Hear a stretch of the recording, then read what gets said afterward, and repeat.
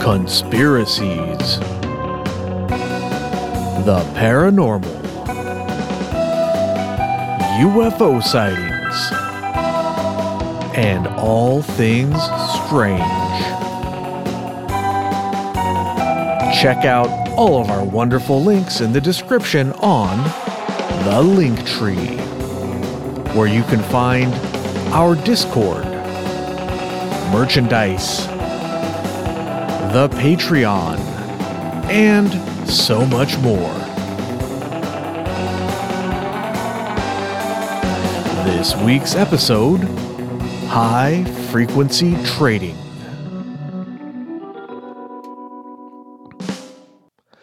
That's right, High Frequency Trading. This one was voted upon by our Patreon subscribers. We've got 3 tiers for you. The first tier will get you early access and after hours. The second tier will get you bonus episodes, and the final tier allows you to vote on upcoming topics. This time around, they chose high frequency trading. That's right, trading that happens very quickly. That's all, the end.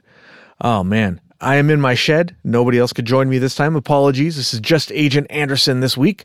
ETA is unavailable, and Ether is also unavailable.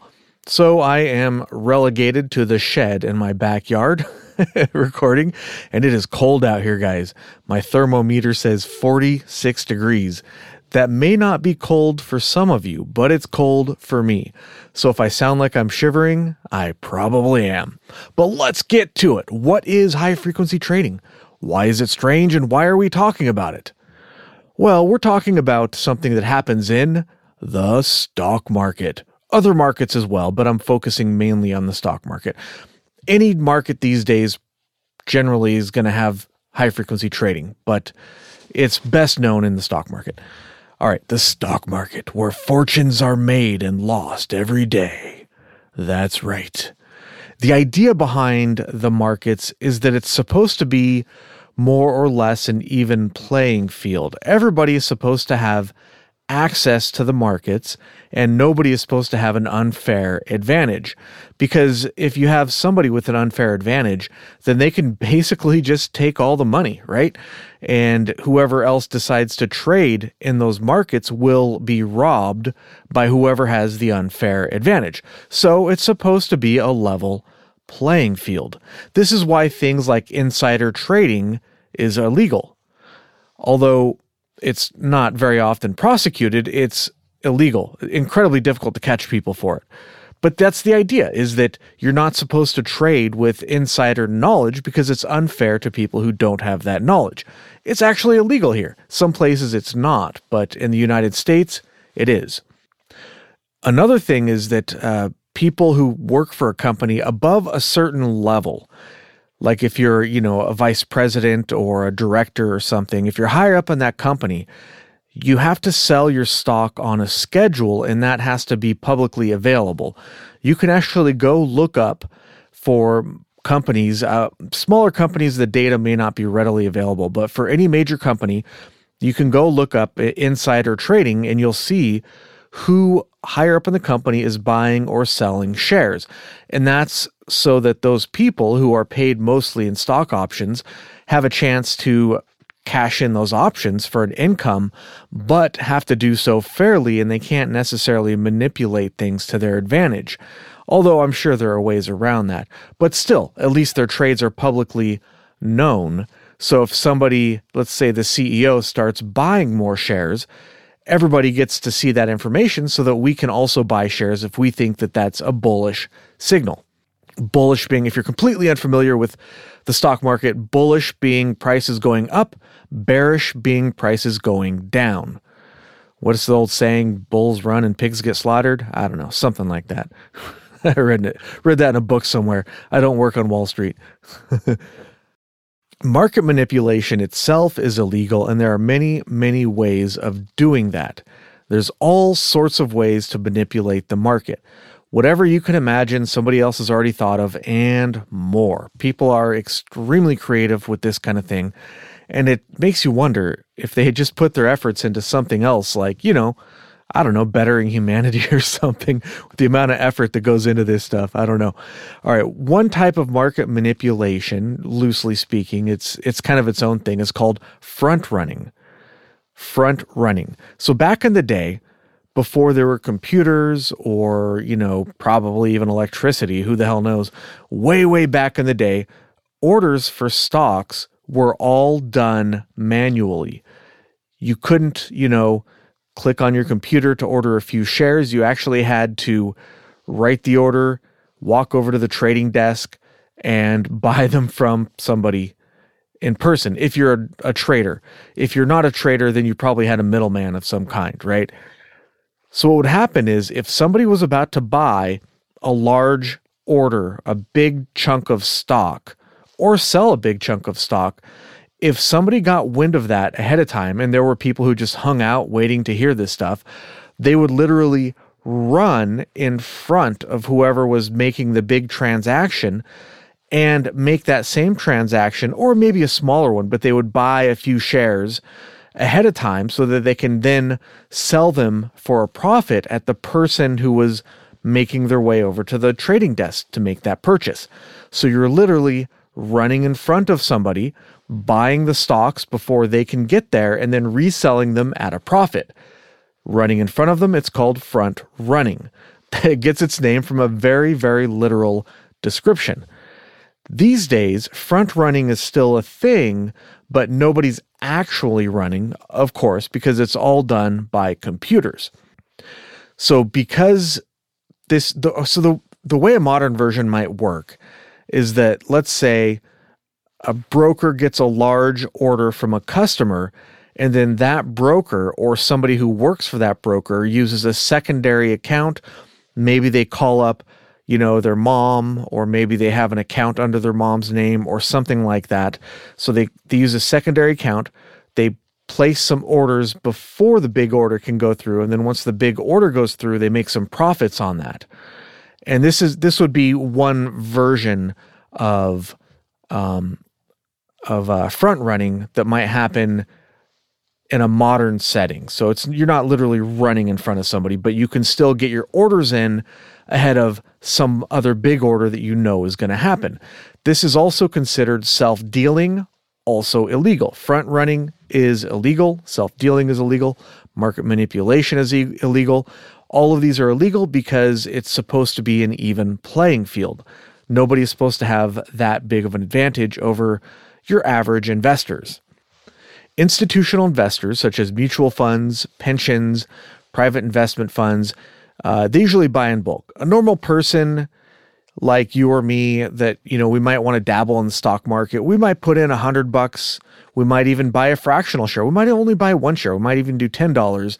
Or we might do, let's say that we're feeling very good about something and we've got a little bit of extra money in the bank. We might put like $5,000 into a stock. $5,000. That's crazy. Who does that? That's retail. They call that retail investment. Institutional investors, those are the ones like mutual funds, pensions, big groups. So a mutual fund or a pension, they are investing tens of thousands, hundreds of thousands, or even millions of dollars at a time. If you think of a big pension for, like, let's say the New York City pension, and they have tens of millions of dollars, hundreds of millions of dollars under management, who knows how much, and they want to allocate 5% of their portfolio to, I don't know, a particular company. And if they do that, that's going to be millions and millions of dollars, right? So for you and me, nobody's front running $100 that I'm putting into the market. Are they? They're probably more interested in front running a $10 million order than they are a $5,000 order. But either way, you could still front run these orders to make either a little bit or a lot of money.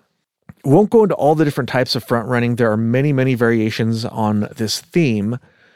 And there is some overlap with insider trading and market manipulation in general. So that's a quick little primer on front running and stuff. Let's get to high frequency trading. Really, all it is is using computers and algorithms to trade really, really quickly.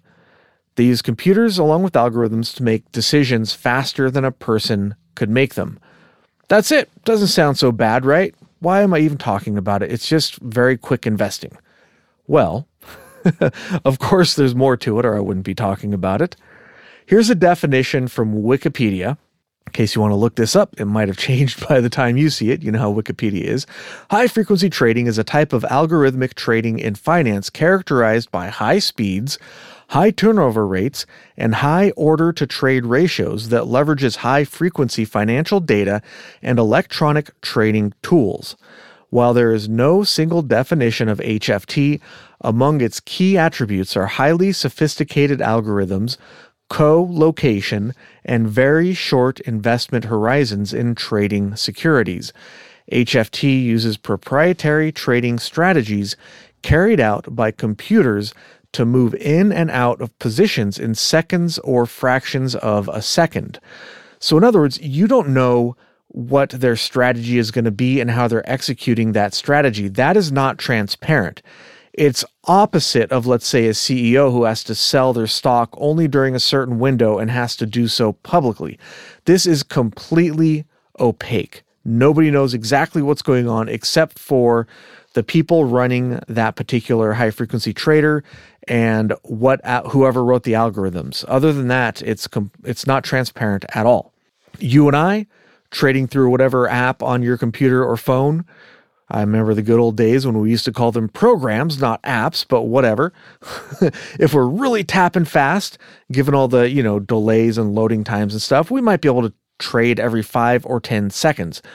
Meanwhile, a high-frequency trader could have traded thousands of times or more during that 5 or 10 seconds. That's what we're talking about here. They can trade extremely quickly. Milliseconds. I don't know. It depends on the variables there, but they can trade very, very quickly.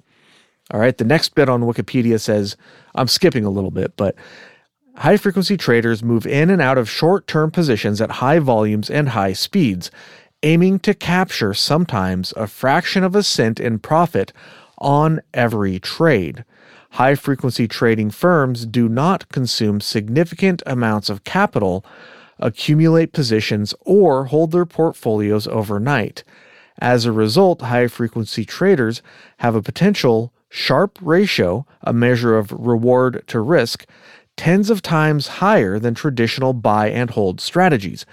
High-frequency traders typically compete against other high-frequency traders rather than long-term investors.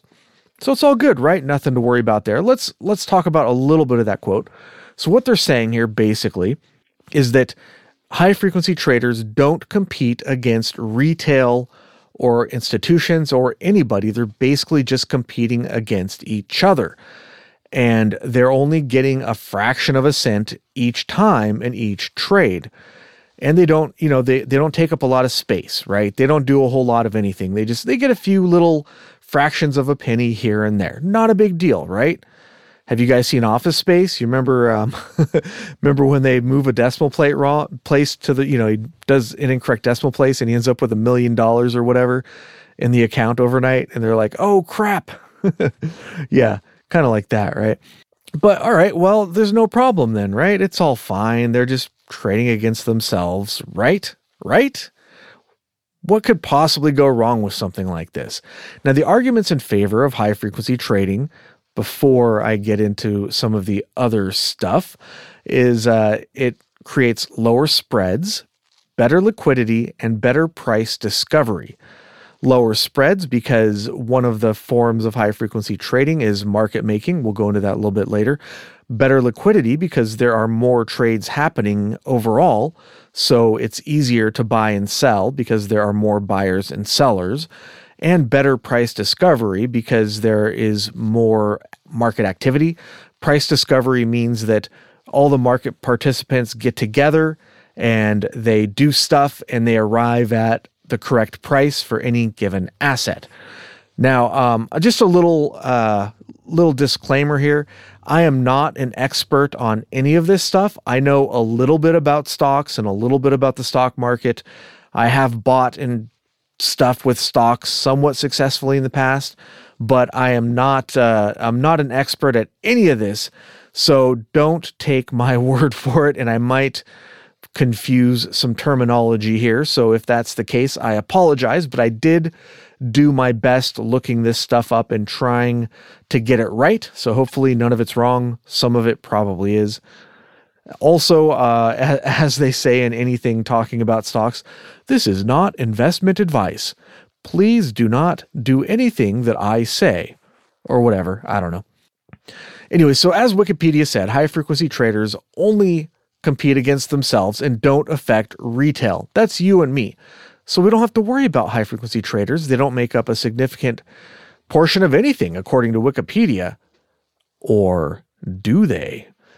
According to research and studies, high-frequency traders actually make up a significant portion of market trading volume. Nobody knows exactly how much because it is secret, it is proprietary, and they don't collect this data. But the estimates are anywhere starting at, on the low end, 50%, and 50 to 80%, and I've seen estimates even higher than 80%, some estimates over 90%. Let's just stop and think about that for a second. Out of all the stock market activity, all of the trading, half of it or more is done by high-frequency traders. So, how could they have no impact on the market if they're more than half of the market? We'll get into a couple of cases later, but I mean, there's just an incredible amount of trading due to high-frequency trading.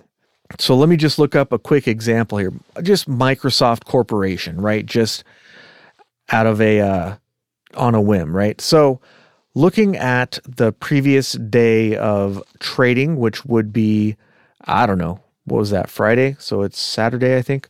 I'm recording on a Saturday. Yeah, recording on a Saturday. Yesterday's trading, Microsoft Corporation had a total volume of 26.7 million shares.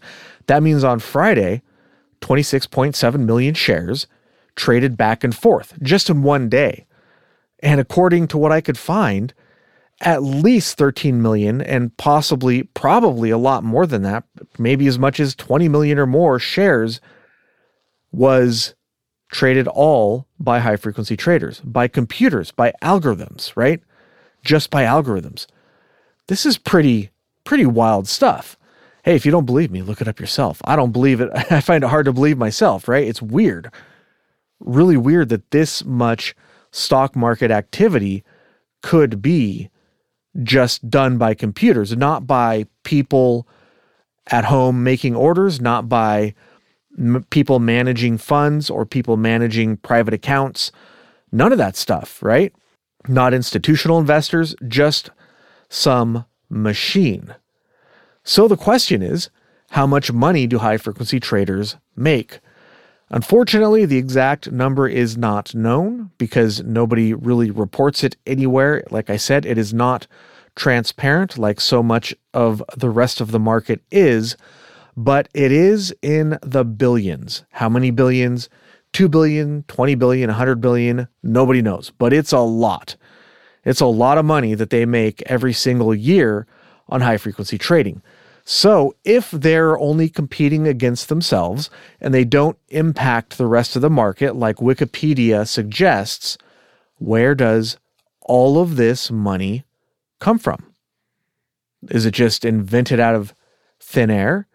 Is it just some sort of high-frequency circle jerk? You know, where does it all come from? It doesn't affect you or me, according to Wikipedia, and according to a lot of people, experts, I call them, experts with quotes, high-frequency traders are actually good for the markets. They provide liquidity. They make price discovery better and all that stuff, right? So if all that's true, again, why am I talking about it? Well, because it's probably not true. Probably they have a huge impact on the market, as you might expect with that kind of a volume.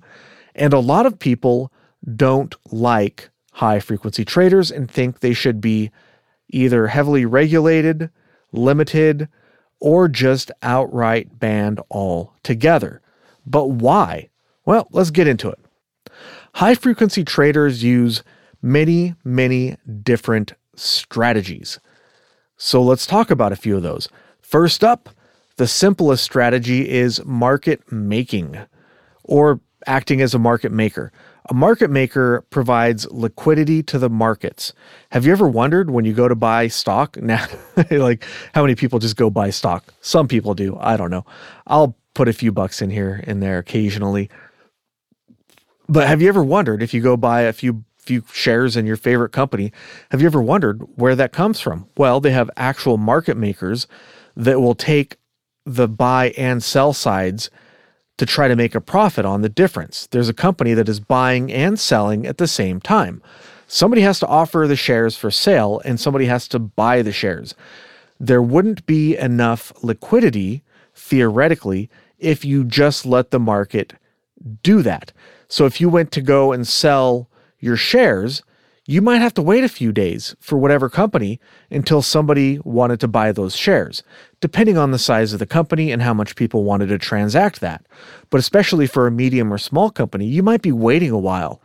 Meanwhile, if you actually ever go buy stocks, as soon as you click buy, just like that, I'd snap my fingers, but the noise removal software will probably remove it. So just pretend like I just snapped my fingers.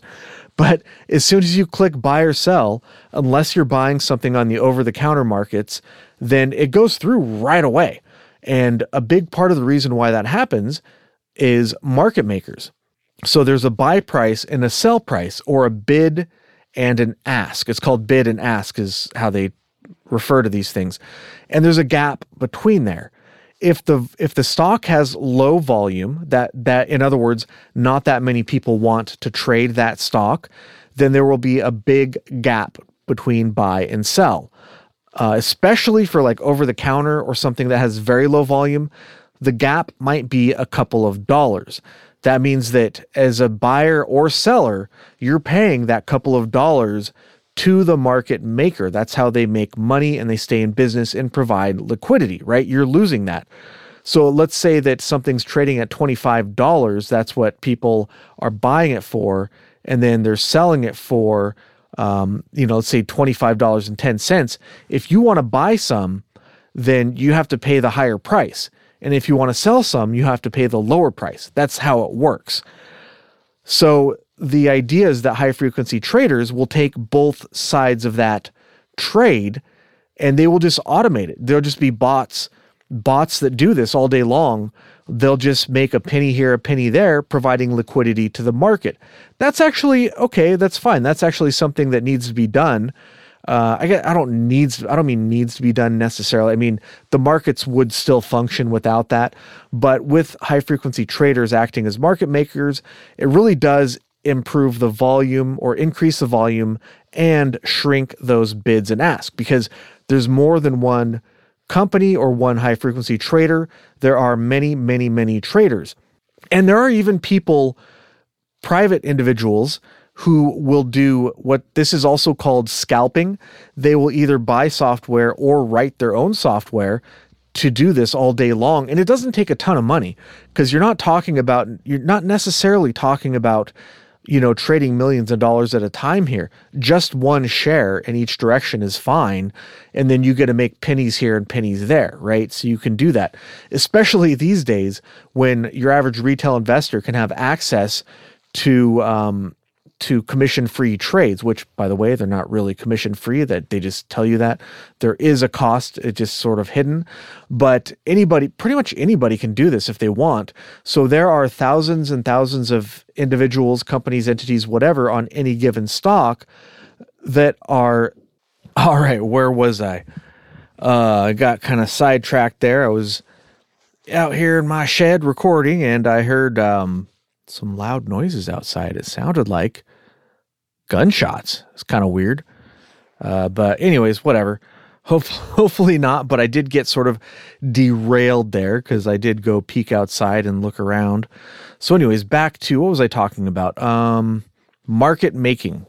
I was talking about how there are any number of individuals trying to be market makers at any given time. Loosely speaking, real market makers actually have regulations and stuff, so they can't just go and do certain things that are kind of shady, like like front running, basically. Like if you're a market maker and you know there's a big order coming in, you could do some self-dealing and make a lot of money on that.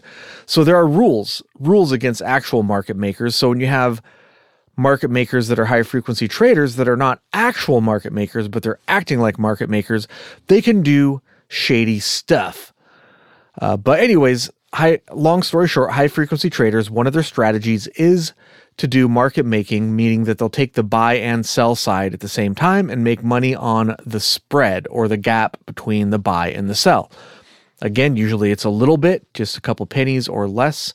Sometimes it can be a fraction of a penny depending on what's going on and the rules of whatever exchange they're trading on. I'm not an expert on all this, but from what I understand, it can be very, very small. Slivers of a penny. So that particular strategy, it's actually not that bad. There is the potential for shenanigans, but even so, it could be worse, right? It could be worse than losing out on a few pennies every time you trade. All right, so next up, they do something, well, not all of them. Not all of them do all of these strategies. A lot of them will have a specific strategy that they stick to try to make money. But another one they use is called spoofing. Spoofing is the illegal practice of bidding or offering with intent to cancel before execution. So the basic idea is that you'll put an order to buy or sell, and it could be any amount of order, right? So you put an order for like $1 million. I'm going to buy $1 million. You don't have $1 million. So you don't actually want to buy $1 million worth of shares. You just want to make the price go up. So you'll put an order, but before the order can execute, you remove the order without any intent to execute that order. So it's a fake order or a spoofed order. Spoofing. People or high frequency traders can do this and make it look like there's a lot of orders on the order book when in reality there's not. So other algorithms or computerized traders or even people will see that there's a lot of activity building up and then they will trade accordingly. Meanwhile, the price goes up and whoever was doing the spoofing dumps a bunch of shares. Even if it's only a little bit of a profit, it doesn't have to be much. Keep in mind that the stock market, the historical return of the stock market on average is something like 10% a year. This includes all of the up and all the down, right? Overall, it's about 10% a year, roughly speaking. So if you can shave off just a fraction of a percent thousands of times a day, you'd be doing way better than the market as a whole. Like you'd be making a lot of money, even if each individual transaction is not that much. Because remember, you can do this over and over and over again. If you're a high frequency trader, you can do this thousands of times a second, right? You can put these orders. In reality, you're not making money thousands of times a second necessarily, but you could be making money all day like this, right? You just turn the computer on, go golfing or, go to the vacation on the beach or whatever it is you want to do, come back and look at your account just filling up with all those zeros, right? Presumably with a number in front of the zeros. Now, this practice has a famous case attached. Well, there's been several cases, but the most famous was probably the infamous 2010 flash crash. Now, there have been other flash crashes. They happen every year, and they happen more often than you might think. Not necessarily every day, but maybe multiple times a year. But the most famous one was the 2010 flash crash, which was a $1 trillion market crash that lasted about 36 minutes. Really unprecedented. Most of the time when markets crash this much, it crashes and takes a long time to recover, much longer than 36 minutes. This was the largest intraday point swing at about 1,000 points on the Dow Industrial Average, or about 10% of the total. So the markets lost 10% pretty much in the blink of an eye.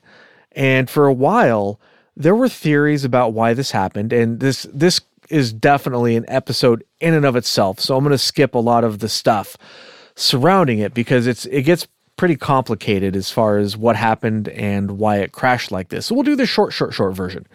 5 years after the flash crash, a dude named Navinder Singh Sarao, Sarao, sorry. So I'll just call him Navinder. I think, Navinder, Navinder. I can't be that far off on that one, right? Anyways, this was a guy living in Britain who was charged with 22 criminal counts, such as fraud and market manipulation.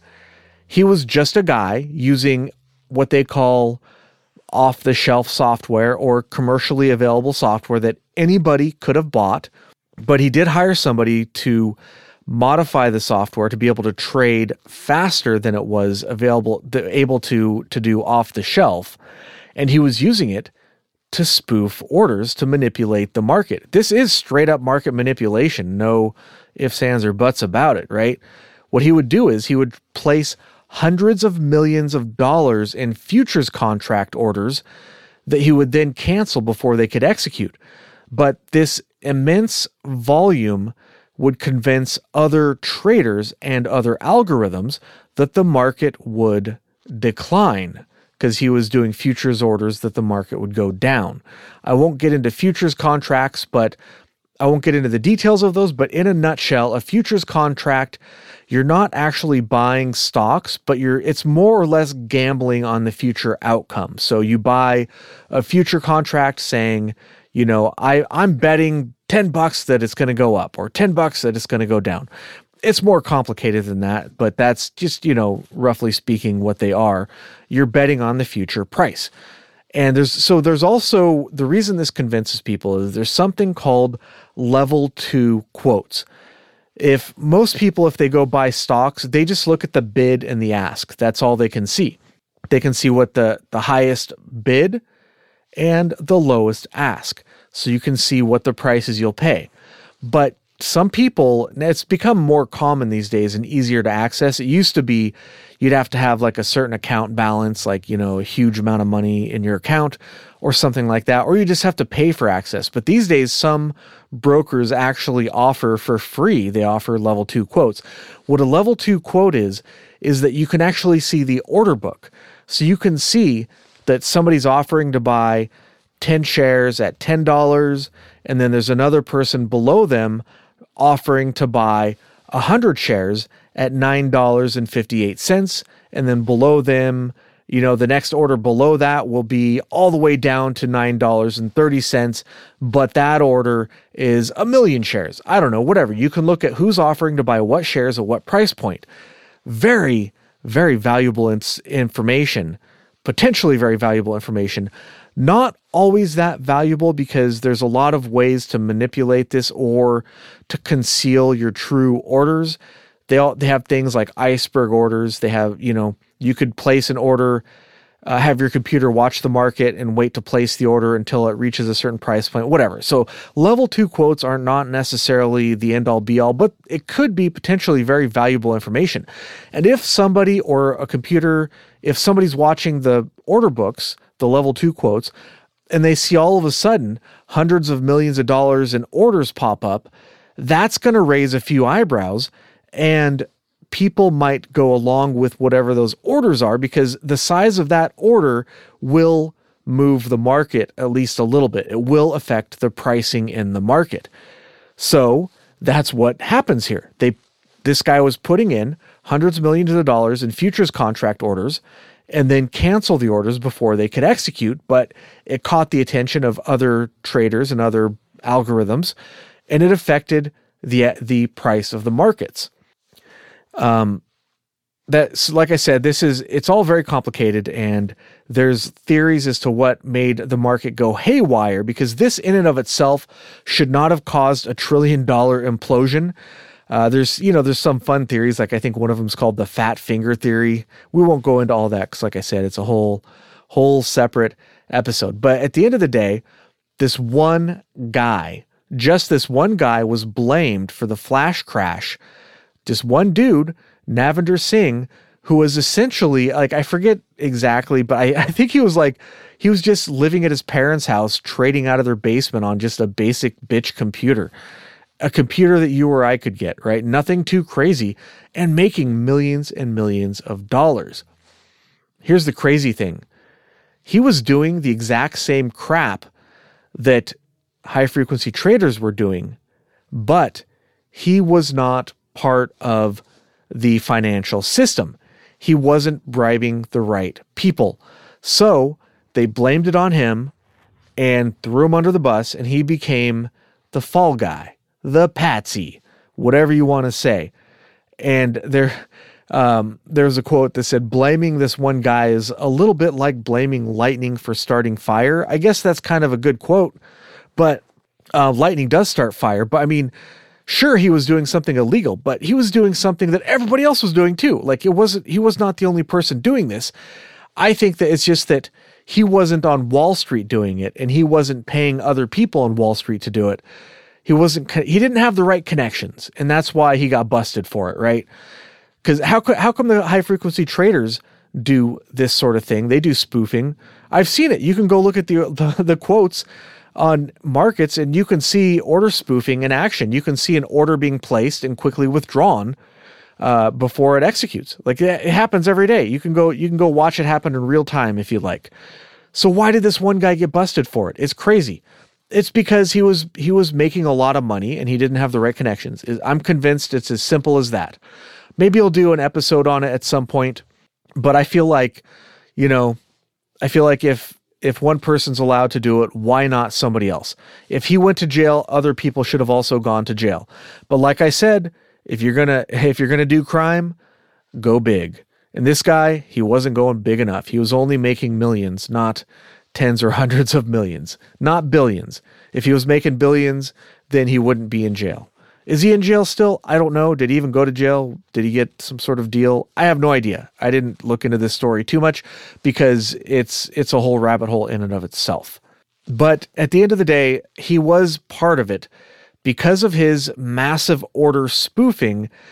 What it looks like happened is it caused a chain reaction where other algorithms made the decision to basically stop trading, because if the market's going to go down, it's a lot harder to make money in a down market, and the algorithms may not work as good in a down market. So it looks like they just turned off the algorithms. And remember earlier how I said that 50% or more of the market volume is high frequency trading? Well, guess what happens when they stop trading? You get a flash crash because you have all this trading going on, and all of a sudden it's boom, it's gone. Then the market doesn't know what to do, and it just boom, drops like a rock. And of course, you had companies, you had stocks that were worth hundreds of dollars a share dropping all the way down to a penny temporarily and then springing all the way back. You had stocks going up to thousands of dollars a share. It was chaos. It was just insane. So this is one of the many dangers of high frequency trading. You have machines making decisions, but not smart machines. You don't have artificial intelligence. You just have stupid machines. Stupid machines making stupid decisions, doing what they're programmed to do, and sometimes they react very badly. Like I said, this case is a lot more complicated than what I've said, but that's it in a nutshell, right? This is a perfect example of why high-frequency trading is dangerous. All right, another strategy they use is layering. And here's a quote. Layering is a strategy in high-frequency trading where a trader makes and then cancels orders that they never intend to have executed, kind of like spoofing, in hopes of influencing the stock price. For instance, to buy stock at a lower price, the trader initially places orders to sell at or below the market ask price. This may cause the market's best ask price to fall as other market participants lower their asking prices because they perceive selling pressure as they see the sell orders being entered on the order book. The trader may place subsequent sell orders for the security at successively lower prices as the best ask price falls. After the price has fallen sufficiently, the trader makes a real trade, buying the stock at the now lower best ask price and cancels all the sell orders. So basically, it's spoofing with a little bit of a modification. Sorry if that was a little bit wordy, but basically, you're making lower and lower orders. You're laddering down orders with sell orders you don't really intend on executing, so that you can drop the price to buy some shares, and then as soon as you buy them, you remove all of these sell orders, the price springs right back up, and then you can sell them for an instant profit, or nearly instant, right? That's the idea. No good. It is straight up market manipulation, and it is illegal, but this is one of the things that high-frequency traders do. All right, another strategy is, quote, stuffing. No, this is not a Thanksgiving dealio. We just had Thanksgiving. Happy holidays. Happy Thanksgiving to everybody. Hope you guys all had a good one. I'm not sure if you people overseas celebrate anything like this. If you don't, American Thanksgiving is a day when we all get off of work, we hang out with our families, we eat turkey and turkey stuffing and pumpkin pie, bunch of other stuff, cranberry sauce. I don't know. This is a traditional meal that we do here in the States. I don't know if you guys do it elsewhere, but we do it here. Anyways, quote, stuffing, not turkey stuffing. This is a type of market manipulation where orders are quickly placed and removed. Sound familiar? But it's a little bit different. Here's a quote. This can create confusion in the market and trading opportunities for high-speed algorithmic traders. By quote stuffing, trading systems delay price quotes while the stuffing is occurring, simply by placing and canceling orders at a rate that substantially surpasses the bandwidth of market data feed lines. The orders pile up in buffers, and the delay lasts until the buffer drains. Trading systems slow down a direct exchange feed whenever they want, and the phantom orders do not need to be in a particular stock. They can be in any of the securities that cohabit the particular price or market data feed. That's the important part. So in other words, if one market has Microsoft, since we're talking about them earlier, and some other, they're also trading another stock, let's say Apple. Well, they can quote stuff Apple, and that will slow down the price for everything, including Microsoft. And it doesn't have to slow it down by much. Even a few microseconds is enough for them to gain an advantage and manipulate the market and put in orders orders to buy or sell out of order. It allows them to mess up the order. And if you can mess up the order, then you can make a lot of money doing that, because you can change up the order of how things happen, so that obviously you can use this to manipulate prices. All right, another strategy is called ticker tape trading. This is when basically the machines constantly scan the market and look for anything that will tip the price in one direction or another, such as an institutional purchase.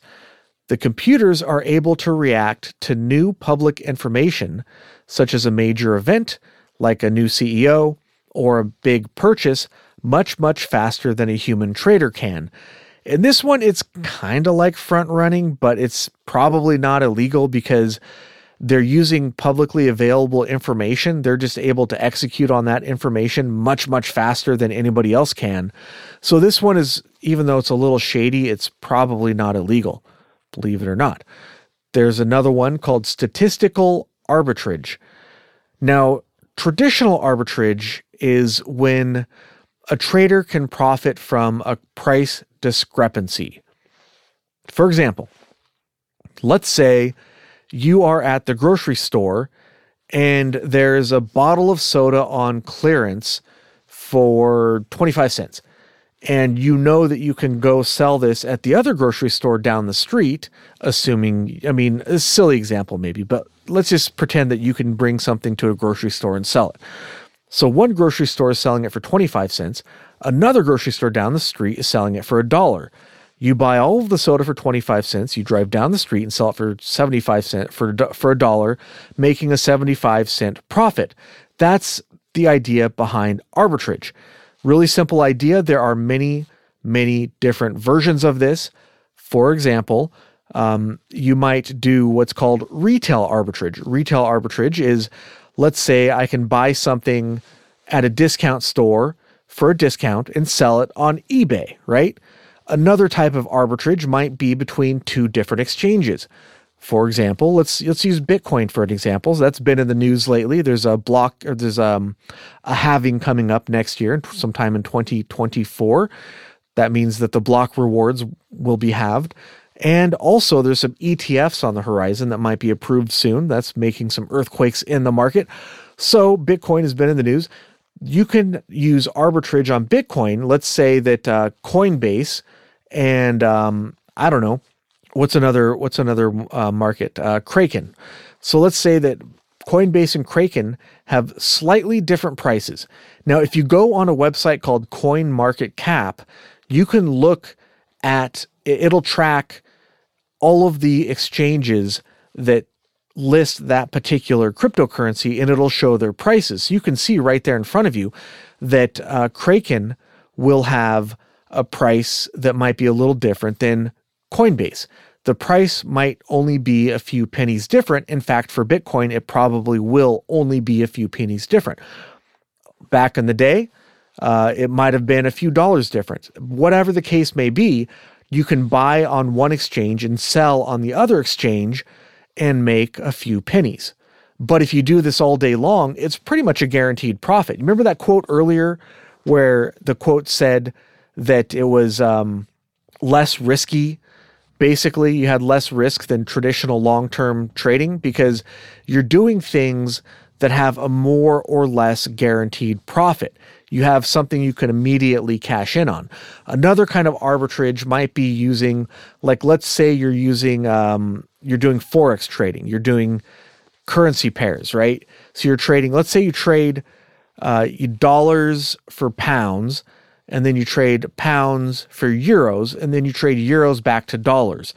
There are some cases where you can use a triangle of trades like this, where there might be a little discrepancy and you might be able to make a little bit of money, shave a few pennies here and there, because for whatever reason, let's say the trading pair of pounds versus euros shifts a little bit before dollars to euros or dollars to pounds can shift to compensate. They'll all shift and equalize eventually, but if something happens to cause that pair to jump in price, you'll have a moment in time where you can trade those pairs quickly, like in a triangle trade, and you can make a quick little profit.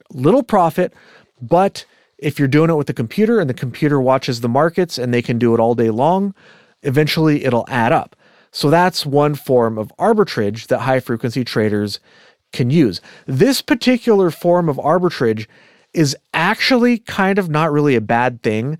This is sort of like the price discovery realm of things where the price is going to equalize eventually, but instead of letting it naturally equalize, they're sort of taking that money out of the market to equalize it.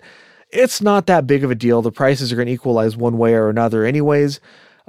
Just randomly, because things will balance out. Because if they don't balance out, somebody notices and will take advantage of it anyways. It's just kind of how things works. So that one isn't really that nefarious, like like quote stuffing or anything like that. But it still can be abused. There's another one called statistical arbitrage, where well, here's a quote. It exploits predictable temporary deviations from stable statistical relationships among securities. So, like, it uses complicated math and formulas and things to sort of look at, okay, this price is not where it's supposed to be, so we will take advantage of that, and the price will go right back. This is one... I don't know if this is specifically, but it seems to me this might be, if you're ever looking at stocks and you notice if the stock price jumps a lot in a short period of time, sometimes you can see, if you look at the bar charts, you'll see that like the stocks it might jump like a whole 1%. And that's a lot for most stocks to go like 1% up in a 5-minute bar. That's a huge jump. So if it goes up 1%, most of the time after that huge jump, it'll revert a little, at least a little bit back to where it was. And that might be one of the things they're talking about here. But basically, they're using math to predict where the price should be if it deviates from where that is. And that's statistical arbitrage. Again, this one's not super nefarious, although they can be a little shady with it, I guess, but this one's not that bad. All right, another one is index arbitrage. And this uses the fact that indexed funds have to purchase the index. So when you have an index fund, they will lay out the rules for themselves saying, okay, we have to balance this fund to buy every single stock in the index, whatever index that may be, the Dow Jones, the Russell 2000, the S&P 500, whatever. The index fund is going to own every single one of those stocks, even the stocks that don't look good, the ones that look like they're going to go bankrupt, whatever. The idea behind an index fund is that it's very difficult to predict future price of stocks, but the stock market as a whole tends to go up over time. Even if you look at the history of the stock market, I'm talking about the United States stock market. I don't know very much about foreign stock market, what I would call foreign stock markets, but your local stock market in your country is different than my local stock market. So I don't know if this is true across the board, but in the United States stock market, if you go through the history of the stock market, if you buy at the peak of the market just before the market crashes, during any crash, the 1929 crash, the 1987 crash, whatever, any of the crashes, the 2008 crash, any of these big historical catastrophic crashes, if you buy at the peak and then hold, you will make a profit throughout the history of that always goes back up, right? So the idea behind an index fund is, well, we're not going to bother trying to predict the market. We're just going to trust that the market will continue to do what it has always done and go up in the long run. So an index fund just buys a little bit of everything, and in the long run, it goes up. Pretty simple, right? Simple strategy. Of course, it's not going to go up as buying an individual stock that goes up by a ton, but they're not trying to make a ton of money here. They're trying to make safer money, I guess.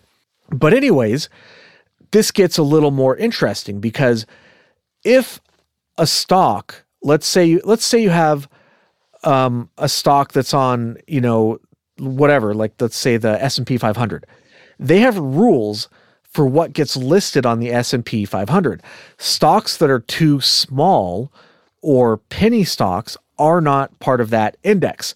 So if there's a stock that's struggling and it's doing poorly and the price drops below a certain threshold, it will be dropped by the index. Now, if that stock is no longer on the S&P 500, guess what? The index fund has to sell that stock because it is no longer on the index fund. And guess what? You guessed it. That is a great opportunity to make some money. And it works in reverse too. If you have a small company that's doing really well and they're moving on up, the stock reaches a certain threshold and it will be added to the index. Same thing. The index funds, there's a lot of index funds out there. The index funds now have to buy shares of this stock to add it to their funds because that's how they work. They have to buy everything on that index. Pretty simple strategy. And the thing is that this doesn't happen instantaneously.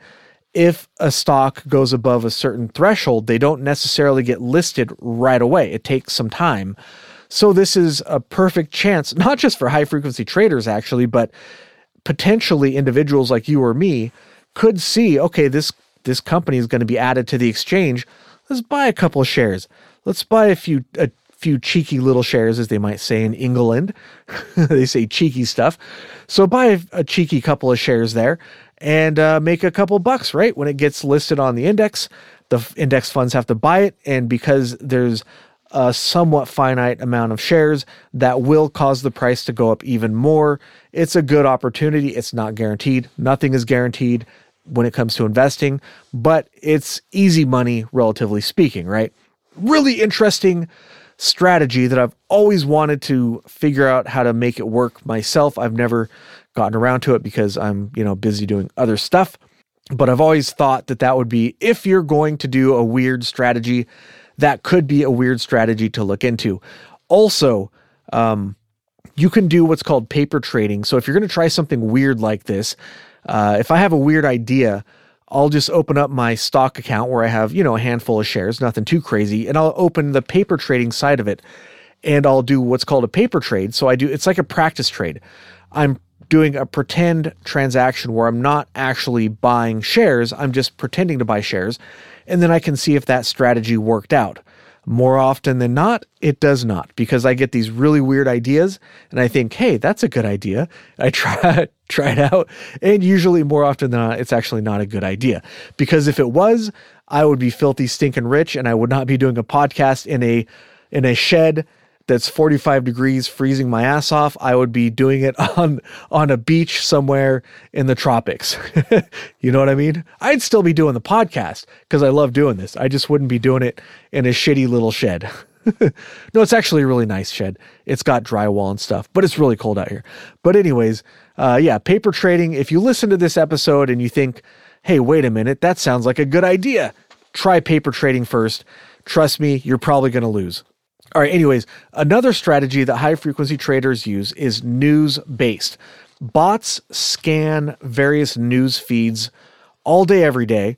There's electronic news feeds. This stuff will go out on like the AP Newswire. There's premium services that you can pay for, all kinds of news sources. Bots will just scan for keywords or for certain things, and they'll pick up those news stories before a person can get access to it. And like I said, it only has to be a few milliseconds, and then it'll trade based on that information and make money doing that. Now it's like, all right, this is publicly available information, so it's not as bad as market manipulation, but it's still kind of like shady. It still doesn't seem fair, does it? At least not to me. It's not that bad, but it's still a little unfair that by the time I see a news article, I get an alert on my phone for a company. You could set alerts for certain companies on certain websites.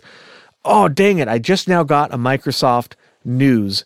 Big news for Microsoft. I go to trade, but unfortunately the high frequency traders have already profited on that information before I even have a chance. Kind of sucks. Not really that fair, right? There's a lot of other strategies that high frequency traders use, such as liquidity fading, dark pools, payment for order flow, and a lot of other things they do that's kind of shady, and probably stuff that we don't even know about yet. They are constantly coming up with new ways of making money. But that's a few. That's just a little snippet. That's a handful of them, that just to give you a little idea of what they're doing. Now, there has been some regulations or attempts. For example, in Italy, they passed a tiny little small tax on high-frequency transactions. I think it's a fraction of a penny. I forget the exact number. But it doesn't have to be a lot, because remember, these high-frequency traders are doing this potentially thousands of times a second. So even just a fraction of a penny tax adds up real quick. The EU, the European Union, passed something called MIFID, the MiFID II, which went into effect in 2018, that regulates some of this stuff.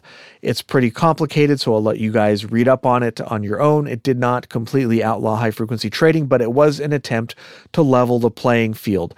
Because as I have talked about with these strategies, none of them are fair to a person. None of them are fair to the retail trader. It's all feels a lot like insider trading, because you don't have access to these tools. Well, at least most people don't. I don't know. Maybe you do. I certainly don't. I wouldn't even know where to begin. Unfortunately, here in the United States, it should surprise no one at all that the SEC has actually made it easier for high-frequency trading over the years, not more difficulties. There have been a few penalties laid down against high-frequency traders throughout the years for doing bad stuff, but they're few and far between, and the financial penalty is usually a slap on the wrist compared to what they're actually making.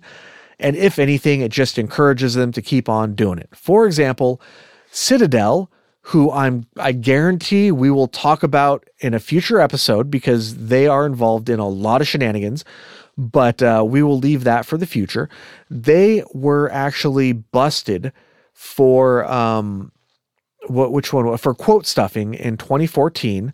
They were fined $800,000 for quote stuffing. So $800,000, that's a lot of money for me. It's a lot of money for you. But for a high frequency trader, remember the high frequency traders as a whole are making billions of dollars a year. So for Citadel, $800,000, not that much. It's kind of like the SEC is just telling them, go ahead and keep doing it. I mean, bad, very bad. Don't do it again. Wink, wink, nudge, nudge. Very, very bad. Like they're pretending to penalize them, but they're not really penalizing them. So how is all this possible, right? Why is it possible for high frequency traders to do all of this stuff? A lot of it is due to just the fact that you're using a computer, so a computer can think a lot faster than a person can. But do you remember that bit at the beginning when I read a definition of high frequency trading? Do you remember the bit about co-location? What does that mean, co-location? Well, all of the exchanges have their computers in a certain spot. Now, these high-frequency traders are so fast that if their computer is a little bit closer to wherever the New York Stock Exchange, I think the New York Stock Exchange has their servers in New Jersey, if I remember correctly. Anyways, if you can put your computer a mile closer to those servers than your competitor, then that mile difference, even though these things are happening very quickly, that mile difference could give you a fraction of a second enough to where you can get an advantage over somebody who's just a mile further away.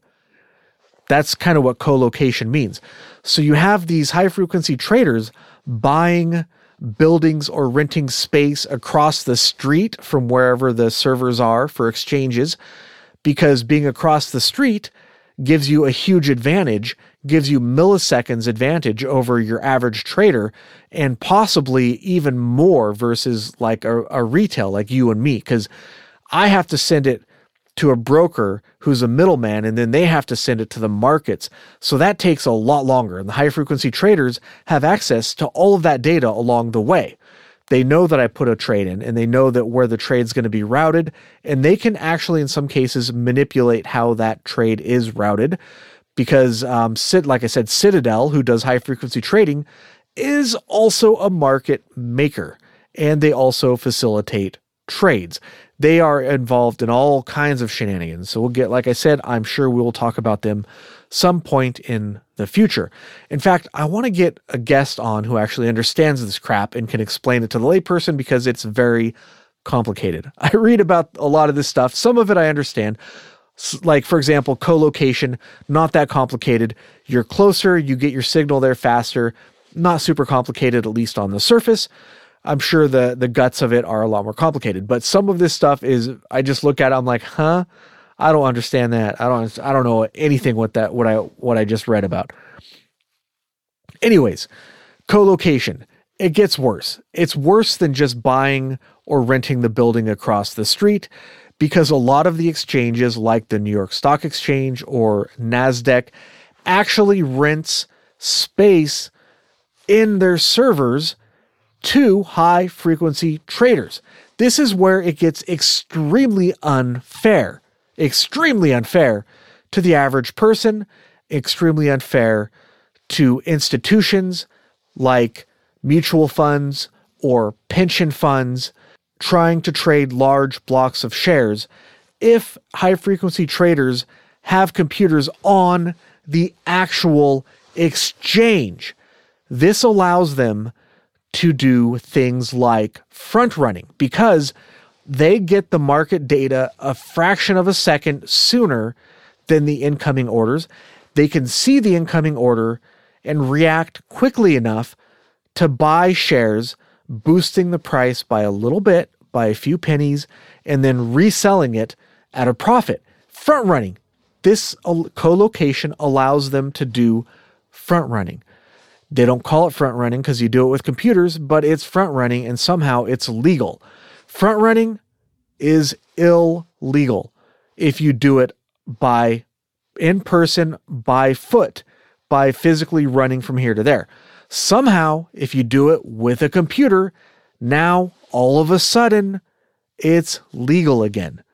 How does that work? I don't know. I'm guessing they use some kind of convoluted definition that nobody understands except for a couple of really smart math nerds, so that if you ever took it to court, the judges, the juries, they just all be kind of like, huh? I don't know. We need a witness expert for that. And then the witness expert will say, oh yeah, it's fine. Don't worry about it. And then they'll be like, all right, well, okay, sure. Why not? I don't know. How is this crap legal? It seems extremely unfair to me. Now, remember at the beginning when I said, oh, there's benefits, improved liquidity, all this other crap. Some of that is true to an extent, but where does all this money come from? A lot of it is not that big of a deal for like you and me. If I go to buy some shares and the exchange sees, the traders or the exchange or whatever. So first of all, it's very unfair because if I place an order, that data is sent to other traders in the market who pay to have access to that data on a large scale. They can see that I'm trying to buy at a certain price point, and then they can use that information to profit. Is it manipulation? Yeah, it kind of is manipulation because they have access to data that I don't have access to. I just get the bid and the ask. They get to see what orders are in place, including stop loss orders. We're kind of bumping up on the time limit here, and I'm freezing my ass off. So I won't go into stop losses, but they can see all those different orders and they can use those to their advantage, whereas I cannot. This is extremely shady stuff. If the exchanges are renting space to these traders, it seems extremely unfair to me. If I place my order and they can see that order coming in and they can use that to raise the price, for me, it's just going to cost me a fraction of a penny or maybe a few pennies. If I'm only buying 10 shares and it costs me 10 extra cents, does it suck? Yeah, it kind of sucks. It ain't going to ruin my day. It's not going to ruin my portfolio. Who this really hurts is institutional investors. Somebody trying to buy $10 million of shares at once. Remember I mentioned pension funds or mutual funds? Mutual funds are basically, those started to help small investors and it turned into something later on. But basically, you're pooling your resources, or a pension fund. A pension fund is trying to make money to pay for people in retirement to be able to retire, right? And you pay into a mutual fund or a pension or a retirement fund that's managed by somebody else. You pay into that pretty much your whole life, right? At least in America, a lot of people do. They'll pay into retirement funds their whole life to try to save up to retire. So they have some money to retire. High frequency traders, they can see those big $10 million orders coming into the market and they can raise the price by just a fraction of a penny or maybe a penny or whatever. It doesn't sound that bad, but when you're talking about millions of shares at a time, it adds up real quick. That's where these billions of dollars are coming from. It's coming from retail. It's coming from institutions. It comes from somewhere. It is not just a high frequency circle jerk that allows them to compete with each other and doesn't hurt anybody else. It does hurt people. You might not notice, but this money is coming from your retirement account. It is coming from pension funds. It is coming from wherever your money is. That's where this is coming from. It's coming out of your pocket one way or another. It does not come out of thin air. It comes from you. It comes from me. It comes from anybody who trades in these markets, whether directly or indirectly, because your money is managed by somebody else. Most people, their money is managed by somebody else. Even if it's just like I was talking about an index fund, even if you just buy through an index fund or whatever, one strategy is, okay, they're rebalancing the index fund so I can make a little cheddar off of that. That's one thing. But to flat out just steal on an incoming order, you just steal money straight up that way, that's a whole different strategy. That is, if you know this company is going to be listed or delisted, that's an opportunity. That's not really that shady. Is it shady? I don't know. You see an opportunity to make money, the stock price is going to change. The stock price is going to go up or down. It's going to, if it gets listed, it's going to go up. If it gets delisted, it's going to go down. That's just how it works. It's going to happen. You might as well ride along and make a few dollars. But it's another deal entirely to just take money right out of people's pockets, essentially is what they're doing.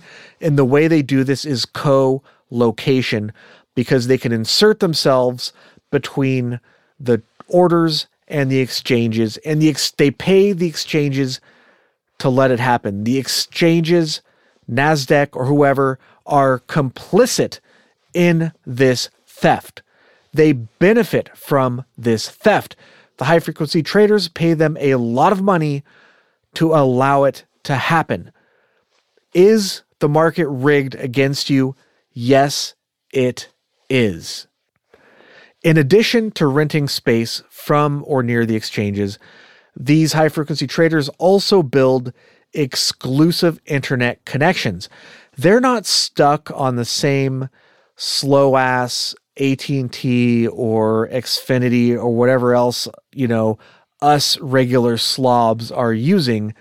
They use exclusive connections that we have no hope of competing with. How many average people can afford to build, a miles-long fiber connection or build a microwave connection or any of these other things that they've done just to try to shave off a fraction of a second, right? I think I read that like microwave connections, which is direct line of sight, that's like 30% faster than fiber optics, because fiber optics, the light slows down on the way by a little bit because it has to go through relays and stuff. And the medium itself, the fiber itself might slow it down, something like that. It's like 30% faster. And you're talking about the speed of light. So that's not much, but it's enough. It's enough to make a difference to where they can get ahead and take advantage of that speed. It's all about speed. The smallest fraction of a second can give high-frequency traders enough of an advantage to equate to millions and millions of dollars. Even just 10 feet closer could make the difference. Or, being on the exchange itself. Sounds pretty grim, like the markets are rigged against us. They are, and that all hope is lost. But there are some people pushing back. If ETA was here, he would make a joke about that. Maybe, probably, I don't know. But for example, the IEX exchange was founded specifically to counter high-frequency traders. And they did this in part by using what I think like a 53-mile loop of fiber optic cable to level the playing field. How does that work? That's a whole other episode. The IEX is a whole other episode that we don't have time to get into today. But their whole goal was to try to counteract high-frequency traders so that, let's say, a mutual fund or an institutional trader trying to buy a big chunk of stocks could do so without being front-run. There's a story where what's the guy's name? It slips my mind. But there's a book about IEX written by Michael Lewis called Flash Boys about the founding of the company. And the guy who founded it or co-founded it he was a trader for an institution, and he would try to buy big blocks of stocks. And he said it was uncanny. He'd put it in order at a certain price, a limit order, because that's what you do. Unless you do a market order if you're feeling, you're feeling saucy. Oh boy, you want to live dangerously, do a market order. He was doing limit orders, to try to buy at a certain price. And every single time that he put in a limit order, the price would go up just a little bit and his order would not go through. And he was like, what the hell's going on here? He didn't know what was happening, what was causing it. And it took him a while to figure out what was happening. And it was high frequency traders were front running him, preventing him from making these orders and potentially costing him a lot of money. So there's a whole book about this guy's company called Flash Boys by Michael Lewis. Now, I know what you're thinking, because I'm psychic, a book about high frequency trading. That sounds about as interesting as watching paint dry, right? But actually, it's a really good read.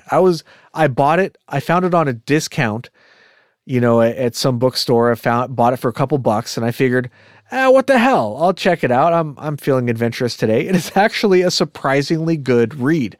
It's a really good read. I won't get into that story. Maybe I'll get into that story later. IEX actually has a podcast called Boxes and Lines, if you want to hear them talking about stuff. It's a pretty good podcast, but they talk about a lot of technical stuff, and a lot of it goes way over my head. Some of it does not, some of it does, but it's a good listen for the topics that you can grasp. It's a really good listen. And I kind of want to invite them on the show just to see if I can get them to talk about IEX from their, in their own words.